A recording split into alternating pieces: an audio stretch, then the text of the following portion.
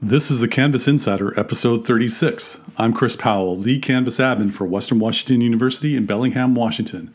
For this episode, I have some Canvas trivia for you, and I have a quick tech tip about your phone security. So here's a question for you, my wonderful Canvas insiders. What is the maximum amount of courses you can have on your dashboard? Here's a hint, Andrew Jackson. Okay, so the correct answer is 20. Preferred or starred or favorited courses is the maximum you can have in your dashboard. Andrew Jackson's on the $20 bill, by the way. So here at my Western Washington University, courses were automatically created for these upcoming 2021-22 academic year. And my faculty, who are in our student information system as the instructor of record for next year's courses, just got a ton more tiles appearing in their dashboard than earlier this spring 2021 term. Turns out, one of my faculty clients has 37 courses total in their Canvas account, and their current spring quarter courses disappeared from view. Got a bit of a problem.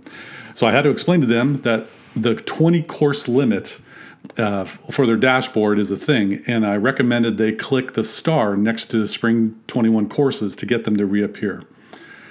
So I wanted to share a tech tip for your mobile phone security. If you only have a 4-digit PIN code on your phone and you're out in public, don't raise your phone up in the air to your eye level and touch the 4 buttons for your PIN.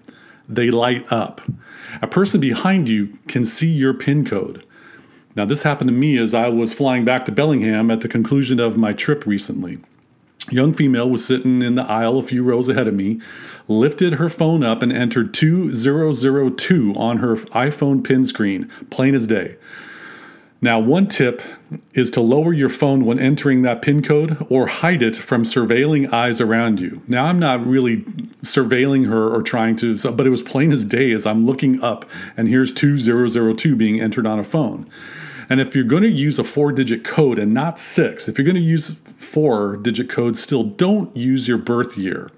If I'm a bad guy and I swipe your phone, I know that I probably have 10 tries to guess your PIN code.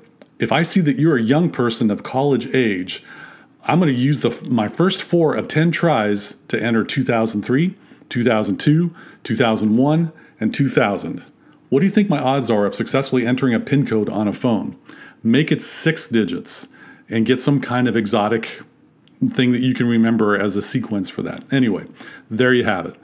I appreciate you listening to episode 36 of the Canvas Insider. If you're inclined, I'd love to have you subscribe to the show on whatever podcast app you're currently rocking. Say hi on Twitter. I'm at Canvas Insider. Or say hey on email. I'm chrispowell@hey.com. Until next time, always invest in yourself. You're worth it. Thanks for listening.